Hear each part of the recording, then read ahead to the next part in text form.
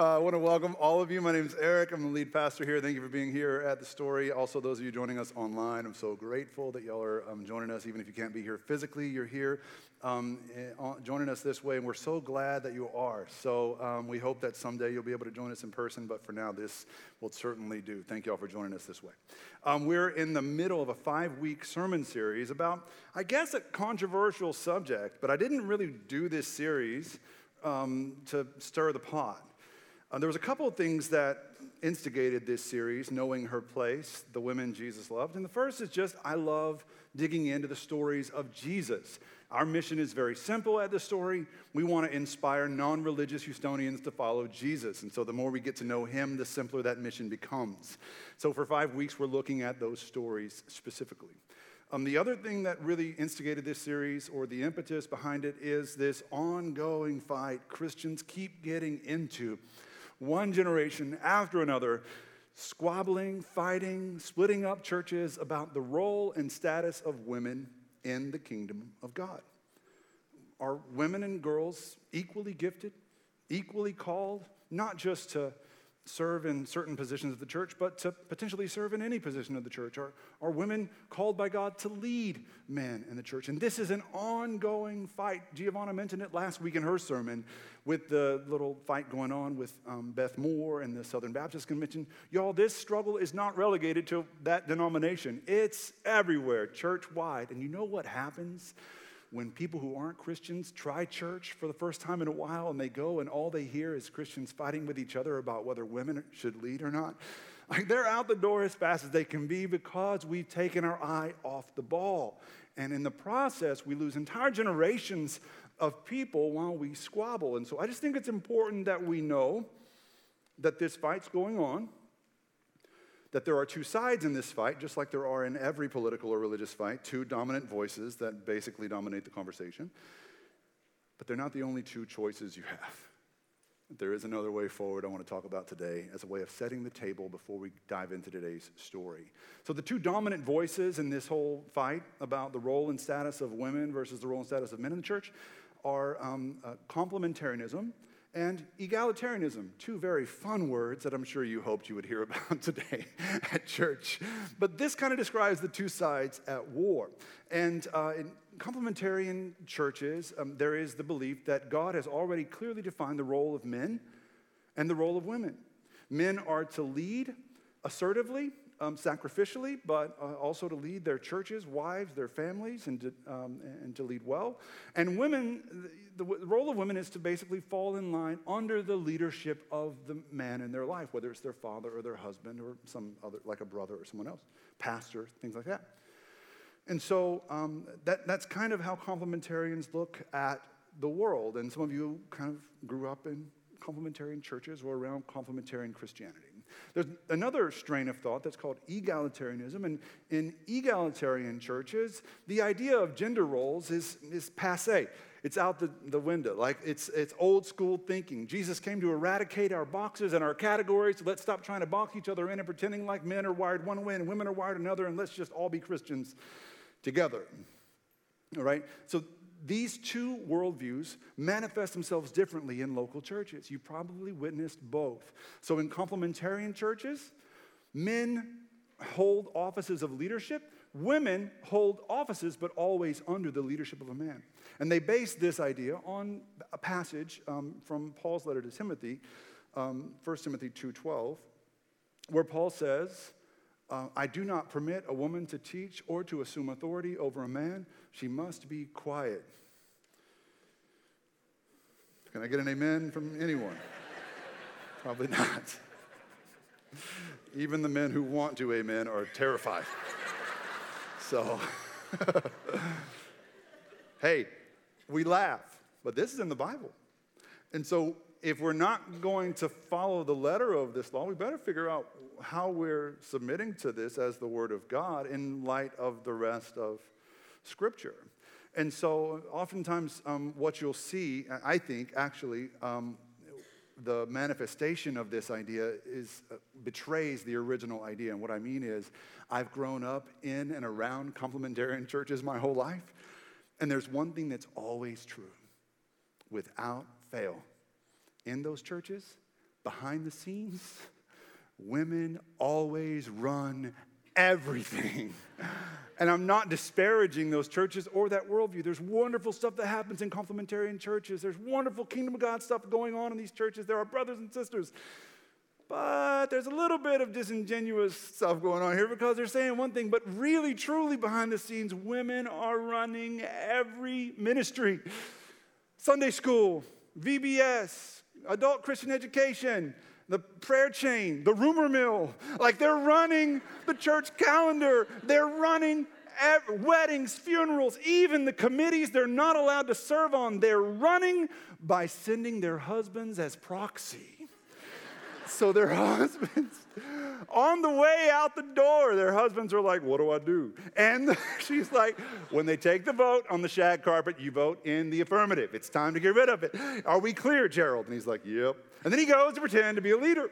And he got his marching orders before he went out the door. This is really practically how it works oftentimes. Now, I do think these churches are trying the best they can to follow the word and will of God as best as they know how, but the execution of that vision doesn't always match the original intent.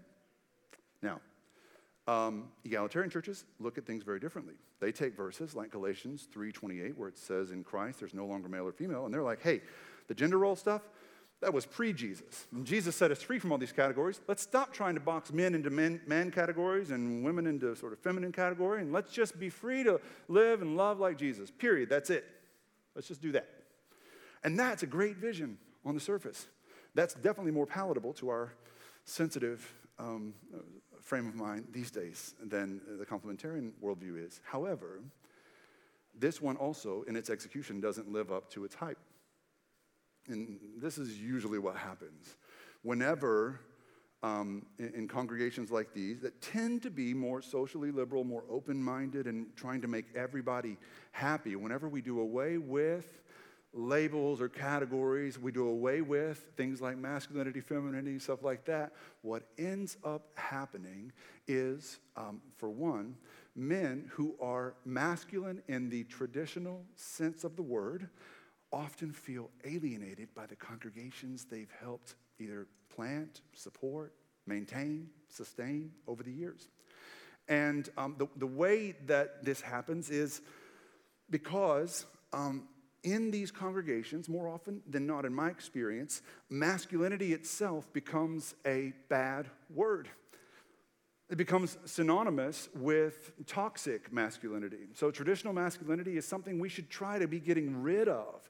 And so anytime a man is masculine in the traditional sense, and he likes doing things men in the traditional sense like to do, like strategic planning and fire building and playing sports with the youth group and keeping up with the property and fixing stuff in the church grounds and all the leading the scout troop, all the things that men have traditionally enjoyed to do because of their masculine traits, they at best get bored by what church has become because it is often a very sort of fundamentally effeminate experience that's mostly social. And it has a lot to do with tea and parlors and stuff like that. Men just kind of check out of that whole world. And so they are bored at best and unwelcome at worst. And so they kind of vanish over time. And so do the women who love them, because oftentimes the women who love them are feminine in the traditional sense of that word, and they feel like they face scrutiny in these churches too for filling some kind of outdated women's role in their home or in the church. They feel a little bit judged for dressing a certain way or looking a certain way or being a stay-at-home mom or supporting or whatever their husband or their kids. And so what ends up happening is that you end up with a congregation of people who don't represent the fullness of the body of Christ. You end up with a certain kind of people running things. And this is true in a lot of mainline denominations, Methodist, Episcopalian, Presbyterian. This is what happens over time. What I want to say today is that neither worldview has gotten it right in its execution of its vision of the role of men and women. Neither worldview is 100% right.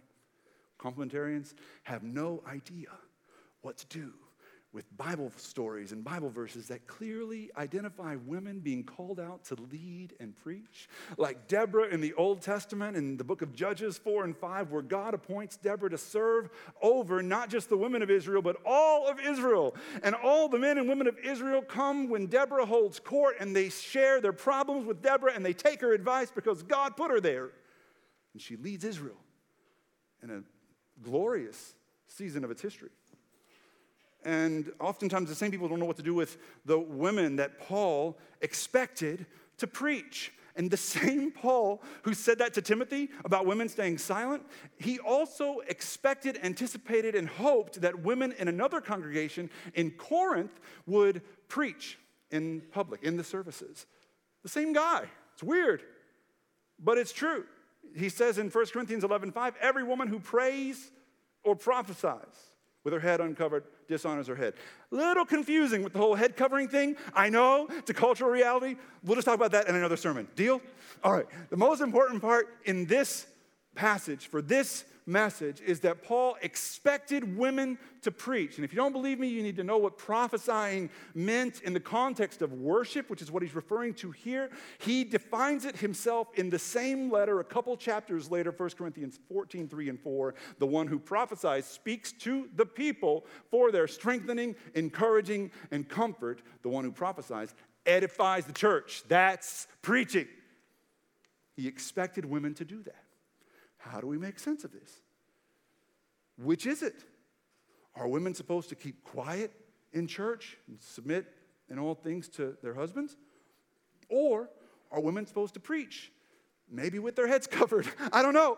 But which is it? It's almost as if Paul was writing two different letters to two different groups of people living in two different contextual realities, and he's responding to each one according to where they were. And it's almost as if the one where he says women should not speak in the assembly, maybe they came from a more traditional setting where in times past women were not even allowed in the inner sanctuary. Only men could go there to worship. And even by saying women should keep silent in the assembly, he's still taking a radical step forward because he's telling men, hey, guys, women will be with you in the assembly. It's almost as if we should take each letter and read it contextually, because clearly he expected the women in Corinth to preach his word, the word of God, to the people of God. So, what do you do when there's a lack of biblical clarity on an issue that's so important? Well, do you pick your favorite one and then just fight about it with people that disagree? No, I hope not. I hope we take a third way and just follow Jesus. Just follow Jesus. I promise he'll give you the answers that you seek. If you just study the stories of his encounters with women, you'll see that he was neither a complementarian or an egalitarian. He had a very specific way of calling out both women and men to serve, and in some cases to preach, in some cases to lead. But he did so without forsaking the sacred and important distinctions between male and female. Not because one's better than the other, but because they both contribute to the image of God in which we were created. Male and female, he created them. In his image, God created them, according to Genesis 1. And so these distinctions are important. These male and female distinctions are not the end-all, be-all of your humanity. One mistake the church makes is that if a young man or a boy doesn't fit into the box of masculinity, we act like he's somehow less of a person, less of a boy, less of a man. That's not what I'm saying. I'm also not saying the same thing about a young woman or a girl who doesn't fit neatly into that box. Now, there are different giftings and different ways God grants us grace, but it doesn't mean that there isn't something called what we've called masculinity and something what we've called femininity, and both are beautiful and equal and meaningful. Both reflect the image of God. So the story I want to get into today is from Matthew chapter 15. It appears in both Matthew's gospel and Mark's gospel. We're going to read Matthew's version. It's going to be on the screen. It's in your study guides, and obviously in that dusty book that's on your nightstand at home. Hopefully, you'll start bringing that to the story with you. Every time you do, you get an extra room built on your mansion in heaven. I don't know if that's true or not, but I would love it if you started bringing your Bible because I want you to get familiarized with your own copy, all right? Matthew 15. We will begin in verse 21. Jesus left that place and went away to the district of Tyre and Sidon. Just then a Canaanite woman from that region came out and started shouting, "Have mercy on me, Lord, Son of David. My daughter is tormented by a demon." But he did not answer her at all. That's weird. Just take note, that's weird that he didn't answer her at all. It's out of character for Jesus. And his disciples then came and urged him, saying, "Send her away, for she keeps shouting after us." And he answered the disciples, "I was sent only to the lost sheep of the house of Israel." But she, the woman, came and knelt before Jesus, saying, "Lord, help me." And he answered her, "It is not fair to take the children's food and throw it to the dogs." And then she said, "Yes, Lord, yet even the dogs eat the crumbs that fall from their master's table." And then Jesus answered her, "Woman, great is your faith. Let it be done for you as you wish." And her daughter was healed instantly. Imagine how Jesus' disciples felt when he said, "Great is your faith," to this woman. Because what did he always say about their faith? Tiny, little, diminutive, lacking. Your faith is lacking. And he says to this woman, "Great is your faith." Y'all, the reason this story matters, this is the story of the first non-Jewish Christian convert. The first one, the first Gentile Christian in this story right here. But it's so unfamiliar to us, I'm going to talk about why you've probably never heard a sermon on this story in just a minute. So this story does appear in two Gospels. In Mark, he refers to this woman as Syro-Phoenician, which is basically a distinction referring to her ethnicity, her geographic location, her culture. And then Matthew refers to her as Canaanite. Those are not contradictory terms. Canaanite had more to do with her religious location. So Canaanite was a reference to her pagan religion. She was a religious outsider. Both these men identify her ethnic and religious differences to prove just how much of a foreigner she was. That's why they start there, both of them, all right? They wanted to show how much of an outsider this woman was. She has a lot working against her in the context of first century Judaism where Jesus lived. First of all, she's from Tyre and Sidon. Tyre and Sidon were notorious places, infamous places, known for sin and misgivings and malfeasance. Like, if you want an example of this, Jesus himself refers to Tyre and Sidon one time in the same Gospel of Matthew, and he's talking to the Jewish cities that are living in unrepentance and in pride. He said, "It's going to be worse for all of you than it is for Tyre and Sidon." So this woman comes from a place that represents the gold standard of sinfulness and depravity. Like, Jesus uses that area as an example. Say, it's going to be even worse for you than it is for those heathens. That's who this woman was. Strike one against this woman. Second, she's a Canaanite, which means she was a pagan. Pagans worshipped many different gods.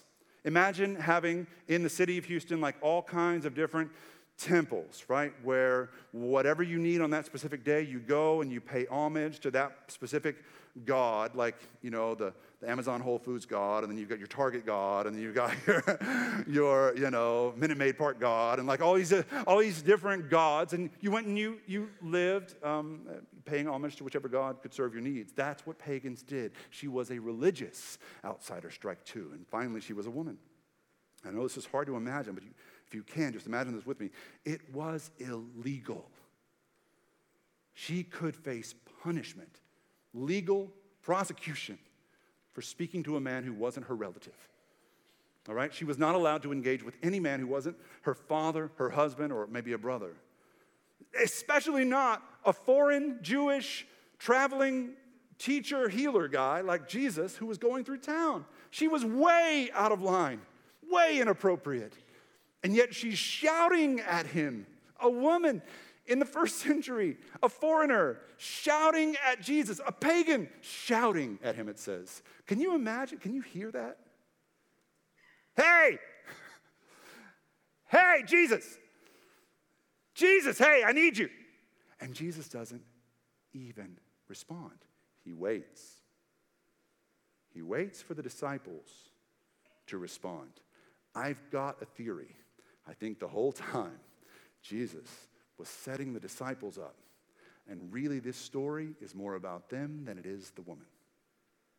And I think we're going to see that in the next few moments. So she shouts at him, way out of line, inappropriate. She shouts. He doesn't answer. He waits for the disciples to answer, and the disciples say, Jesus, shut this woman up. She won't stop screaming at us. They have had enough of Little Miss Three Strikes. They want her back in her place. And they're so sure of themselves that they think they're in a place to tell Jesus what to do. That's the power of pride. That's what pride does.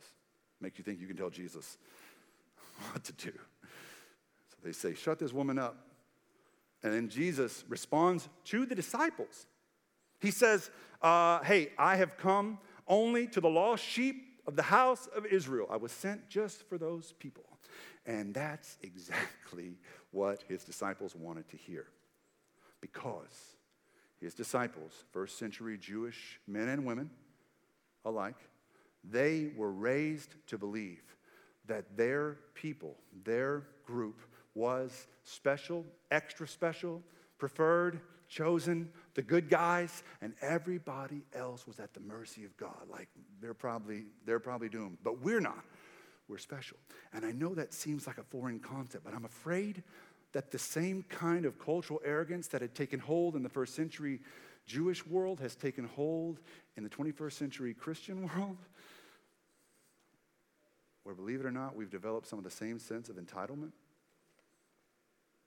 that we deserve something that others don't.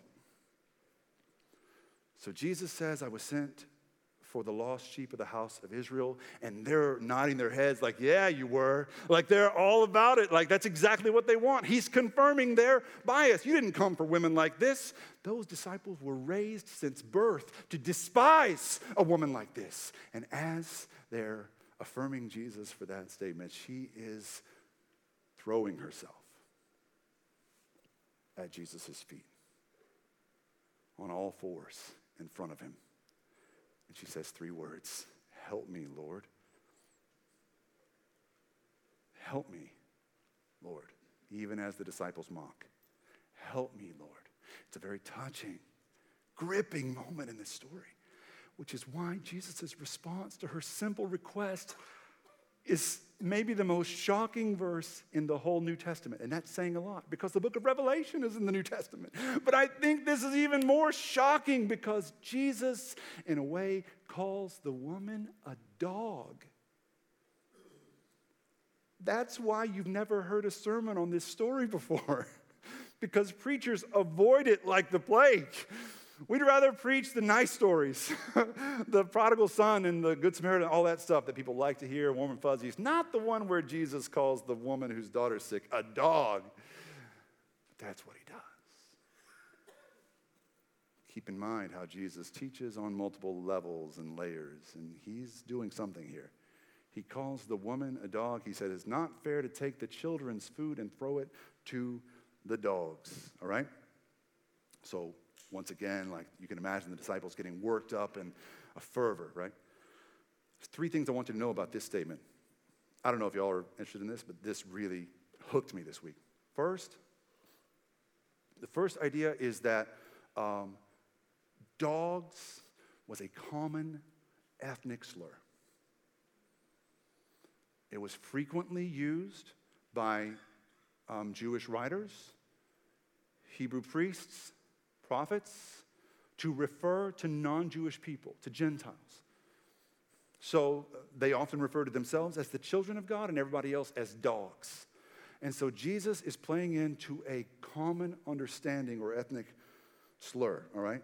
Second, about dogs in this moment, as he calls her a dog, she is on all fours in front of him in the posture of a dog. Kind of adds some texture to the story. It kind of makes it worse. But third, I want you to know that historically, Jewish people in the first century never had dogs as pets. while Gentile people did. It's very common for Gentiles to have dogs as pets. Jewish people somehow survived as God's chosen ones for thousands of years without dogs as pets. I don't get it either. It proves God's miraculous ways. I don't know. I love dogs. So, this just struck me this week. So, for Jewish people, like Jesus' disciples, dogs were disgusting scavengers that did their business in the streets, and they were just gross like other kind of unclean animals. And so when they heard Jesus say this, it's unfair to take the children's food and throw it to the dogs. They're even worked up more. They're like, yeah, that's right. It's for us. The children, it's not for her. The dogs, no, it's not for her. It's for us. But I think Jesus knew who this woman was. And I think Jesus knew the probability that at some point in her life, she had lived in a household that kept dogs as pets. And like anyone who's ever had dogs and kids in the same house at the same time knows, you know that when the kids eat, the dogs eat too, without fail. Kids drop half the stuff on the floor, and the dogs feast on Cheerios and carrots and anything else they can get, right? Only the woman could have heard Jesus with those ears that day. And while the disciples are thinking he's confirmed their bias yet again, she comes back at Jesus in the blink of an eye. And she says, hey, yeah, but even the dogs eat the crumbs that fall from their master's table. That is a brilliant and witty retort in the moment. This is the line that changed the whole story. This line flipped the script. This is what Jesus was aiming at the whole time, because the moment she says this, even the dogs eat from the crumbs that fall from the master's table. When the children drop what's given to them, the dogs consume it. Jesus knew her and she knew him, and everything was different. He said, great is your faith, and he healed her daughter. She would not be stopped until he followed through. I got to think Jesus was not just amazed by this woman. I think he was amused by her, because Jesus had a sense of humor too. He had his quick wit about him. And when this woman comes back from this dog comment and says, hey, even the dogs eat when the kids eat, I think he was taken with her. Taken by her moxie, taken by her courage. Listen, she had every reason to fear for her life, and she was unafraid. She wasn't afraid of anything, because she was going to fight for her daughter. And if anybody, anywhere ever knew the importance of fighting for a sick daughter or a sick son, it was Jesus. He knew her in that moment, and she knew him. He said, great is your faith. As she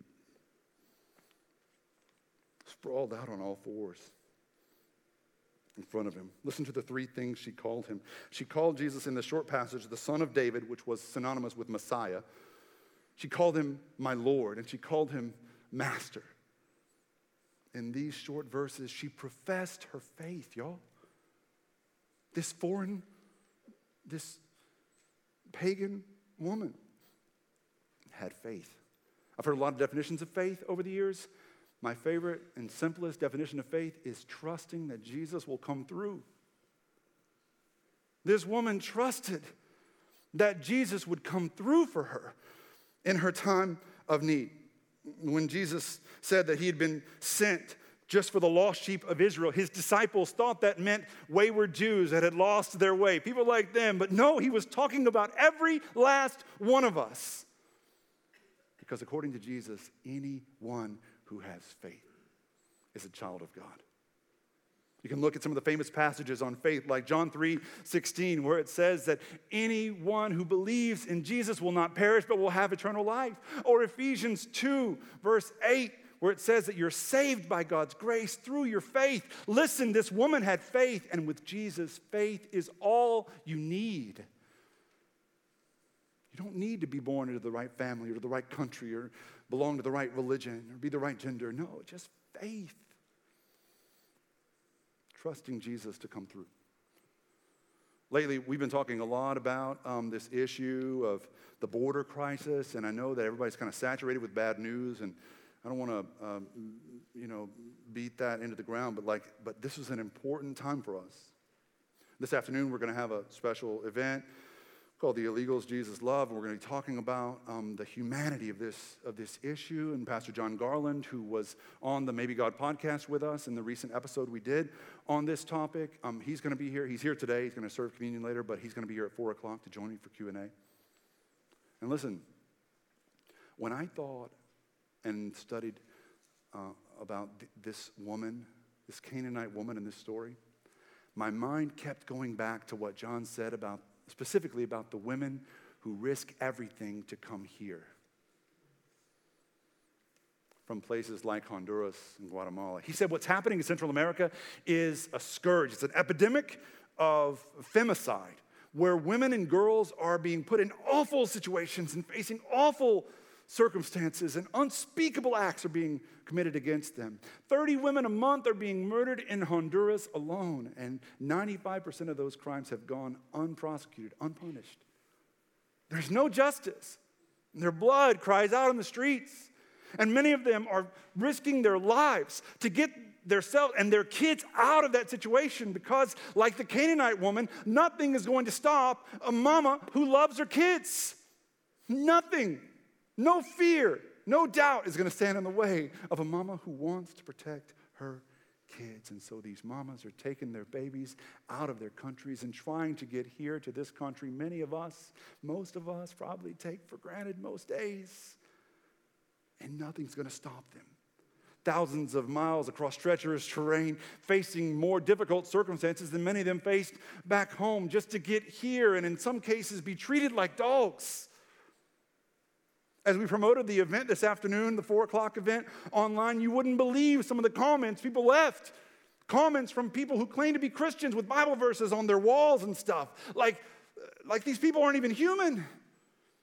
And they'll use the Bible in their favor. And the Bible says, follow the laws of the land. These people aren't following the laws of the land. Okay, fine. But which part of the Bible says you have a right to hate someone for not following the laws of the land?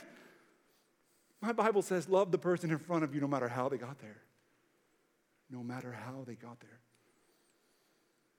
Recently, I recorded a little Skype conversation with Pastor John and with a couple of the women who were in that podcast episode. And I'm so taken by the strength of one of the women in particular. Her name is Santos. She is my hero. I want to be her when I grow up. She is an amazing woman of faith. And in this part of our interview, I asked her about what it was like for her not only to leave her country with her children, but to leave a couple of her children behind. She had to leave a couple of them behind. And one of her kids she left behind was killed after she left. She found out when she got here.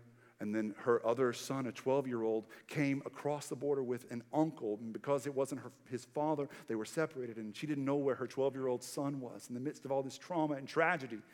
And I asked Santos what it was like for her to be separated. What I want you to hear in this 3-minute interview, I want you to hear how many times the concept and the word faith come up.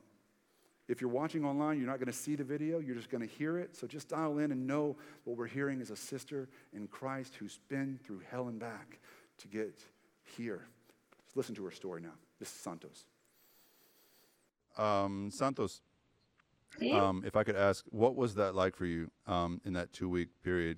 ¿Cómo era eso, el estar separada de su hijo en esas semanas? Fue muy difícil, pero a la vez yo tenía fe, y desde que mi hermano estaba en Honduras. Yeah, I would just translate one of the things that she said during the time of that separation. She fasted for 7 days, and she led a kind of like an unceasing prayer, and she would lead some of the worship time in our house and the singing, but she would always pray. So like her reaction to that was prayer. Yeah. And also she stressed us out quite a bit because of her extreme confidence. She said to us, I've asked in the name of Jesus that my son would be given back to me, and Jesus gave me this promise. And for some of us, that was kind of stressful because, like, we need more details. Right. Yeah. And then, of course, we reached out to all the people in our church to pray. And I know that you all promised to pray for her in that time. And it was the Sunday after that, that it was her birthday. And on her birthday, she was reunited with her son. Wow. Were you there for that, John? Yeah. Mm-hmm. What was that like? It was really, really moving. I mean, it was a very moving experience because this is a little boy who had watched his brother been killed. Yeah. And had been separated from his mom for all of that time, and then was able to finally be held by her, and then held by his big sister, and see his little brother again. Yeah. And there was definitely a lot of tears, but also just a lot of joy. Santos, I'll ask you a question. I get the feeling you were a strong Christian before you set out to come to the United States, and I'm curious how you, Santos, remained close to Jesus after you left behind your church back home and didn't have the rhythm of the worship services in the community. Pues la verdad es que si hasta en la Biblia está, que si dice donde dos o tres. She opened by saying it's really wonderful to gather in church and to worship together and have the music and have that thing, but she referenced that passage in the Bible where it says, where there's two or three gathered in my name, there I am also. And she says that's what it was like on the journey, that it was gathering together in faith, this description of like sort of the mobile church.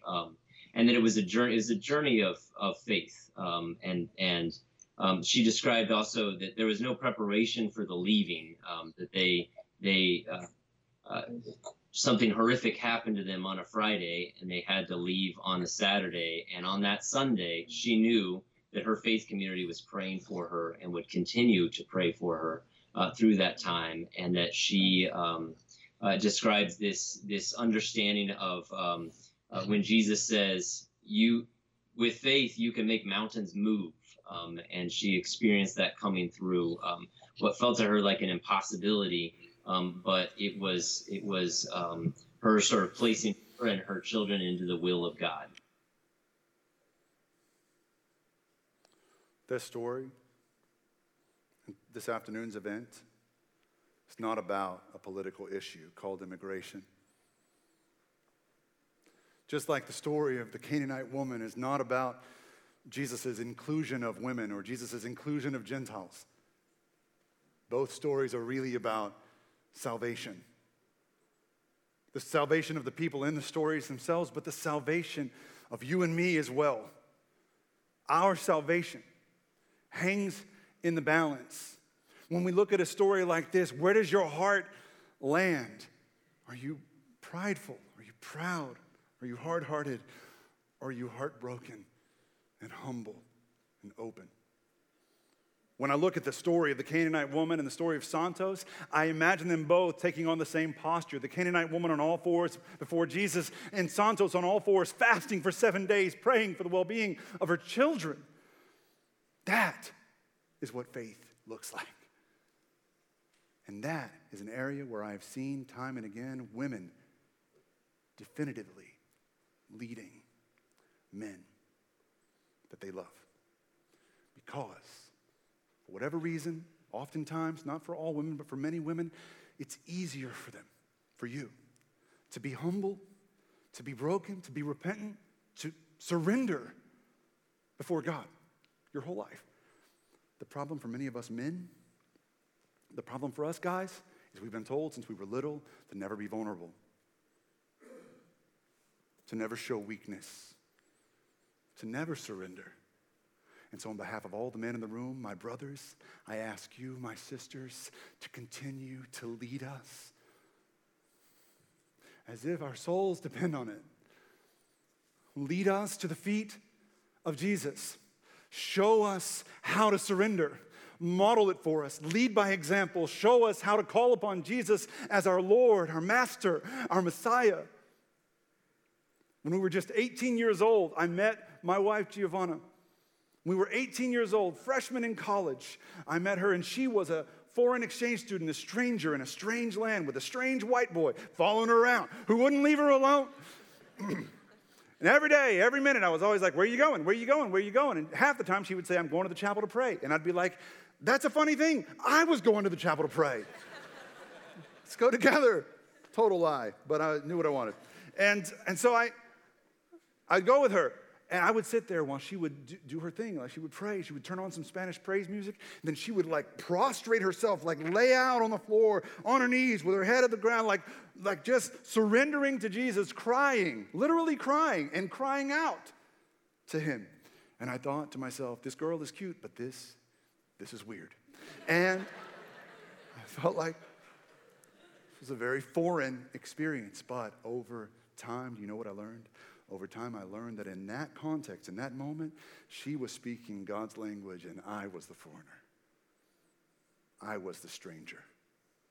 Because of my pride, I didn't think I needed to do what she was doing.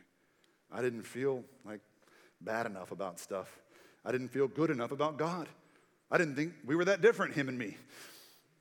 I was proud. But over time, I've learned to get on my knees. I've learned to let go of control, to let go of the illusion of invulnerability, and to surrender. I've learned that surrender is the antidote to sin. I've learned that humility is like kryptonite to pride. And all the sins that used to hold me in chains, enslaved, I'm now free from those. I'm now saved. Jesus is now my Lord, Messiah, and Master, because I learned how to surrender at the feet of Jesus. And every day I wake up, I thank God that he sent a woman to lead me there. Would you pray with me? Jesus, thank you for showing us how to love. Forgive us when we miss the mark. It's so easy to talk about inconsequential issues and argue with people we don't agree with and just get distracted by the things of this world instead of focusing on all that matters is knowing you and being known by you and surrendering our lives to you, trusting you to come through for us in our hour of need. Help us to shield our hearts from every distraction in this moment, just to surrender ourselves, to give away our whole life to your hands, to stop pretending, to be real with you for just a moment. Thank you for the women and the men who have led by example and given themselves to you, called you Master and Lord and Messiah. Help us to do the same. In Jesus' name, amen.